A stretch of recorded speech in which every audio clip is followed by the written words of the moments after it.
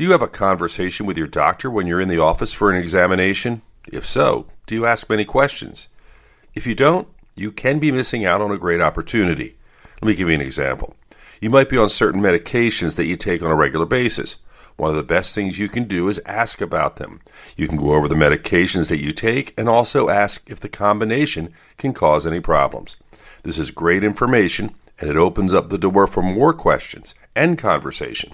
The more you know about your health, the more you know you can be a truly active participant in your care. With your health, I'm Dr. Brian McDonough on 1010 Wins.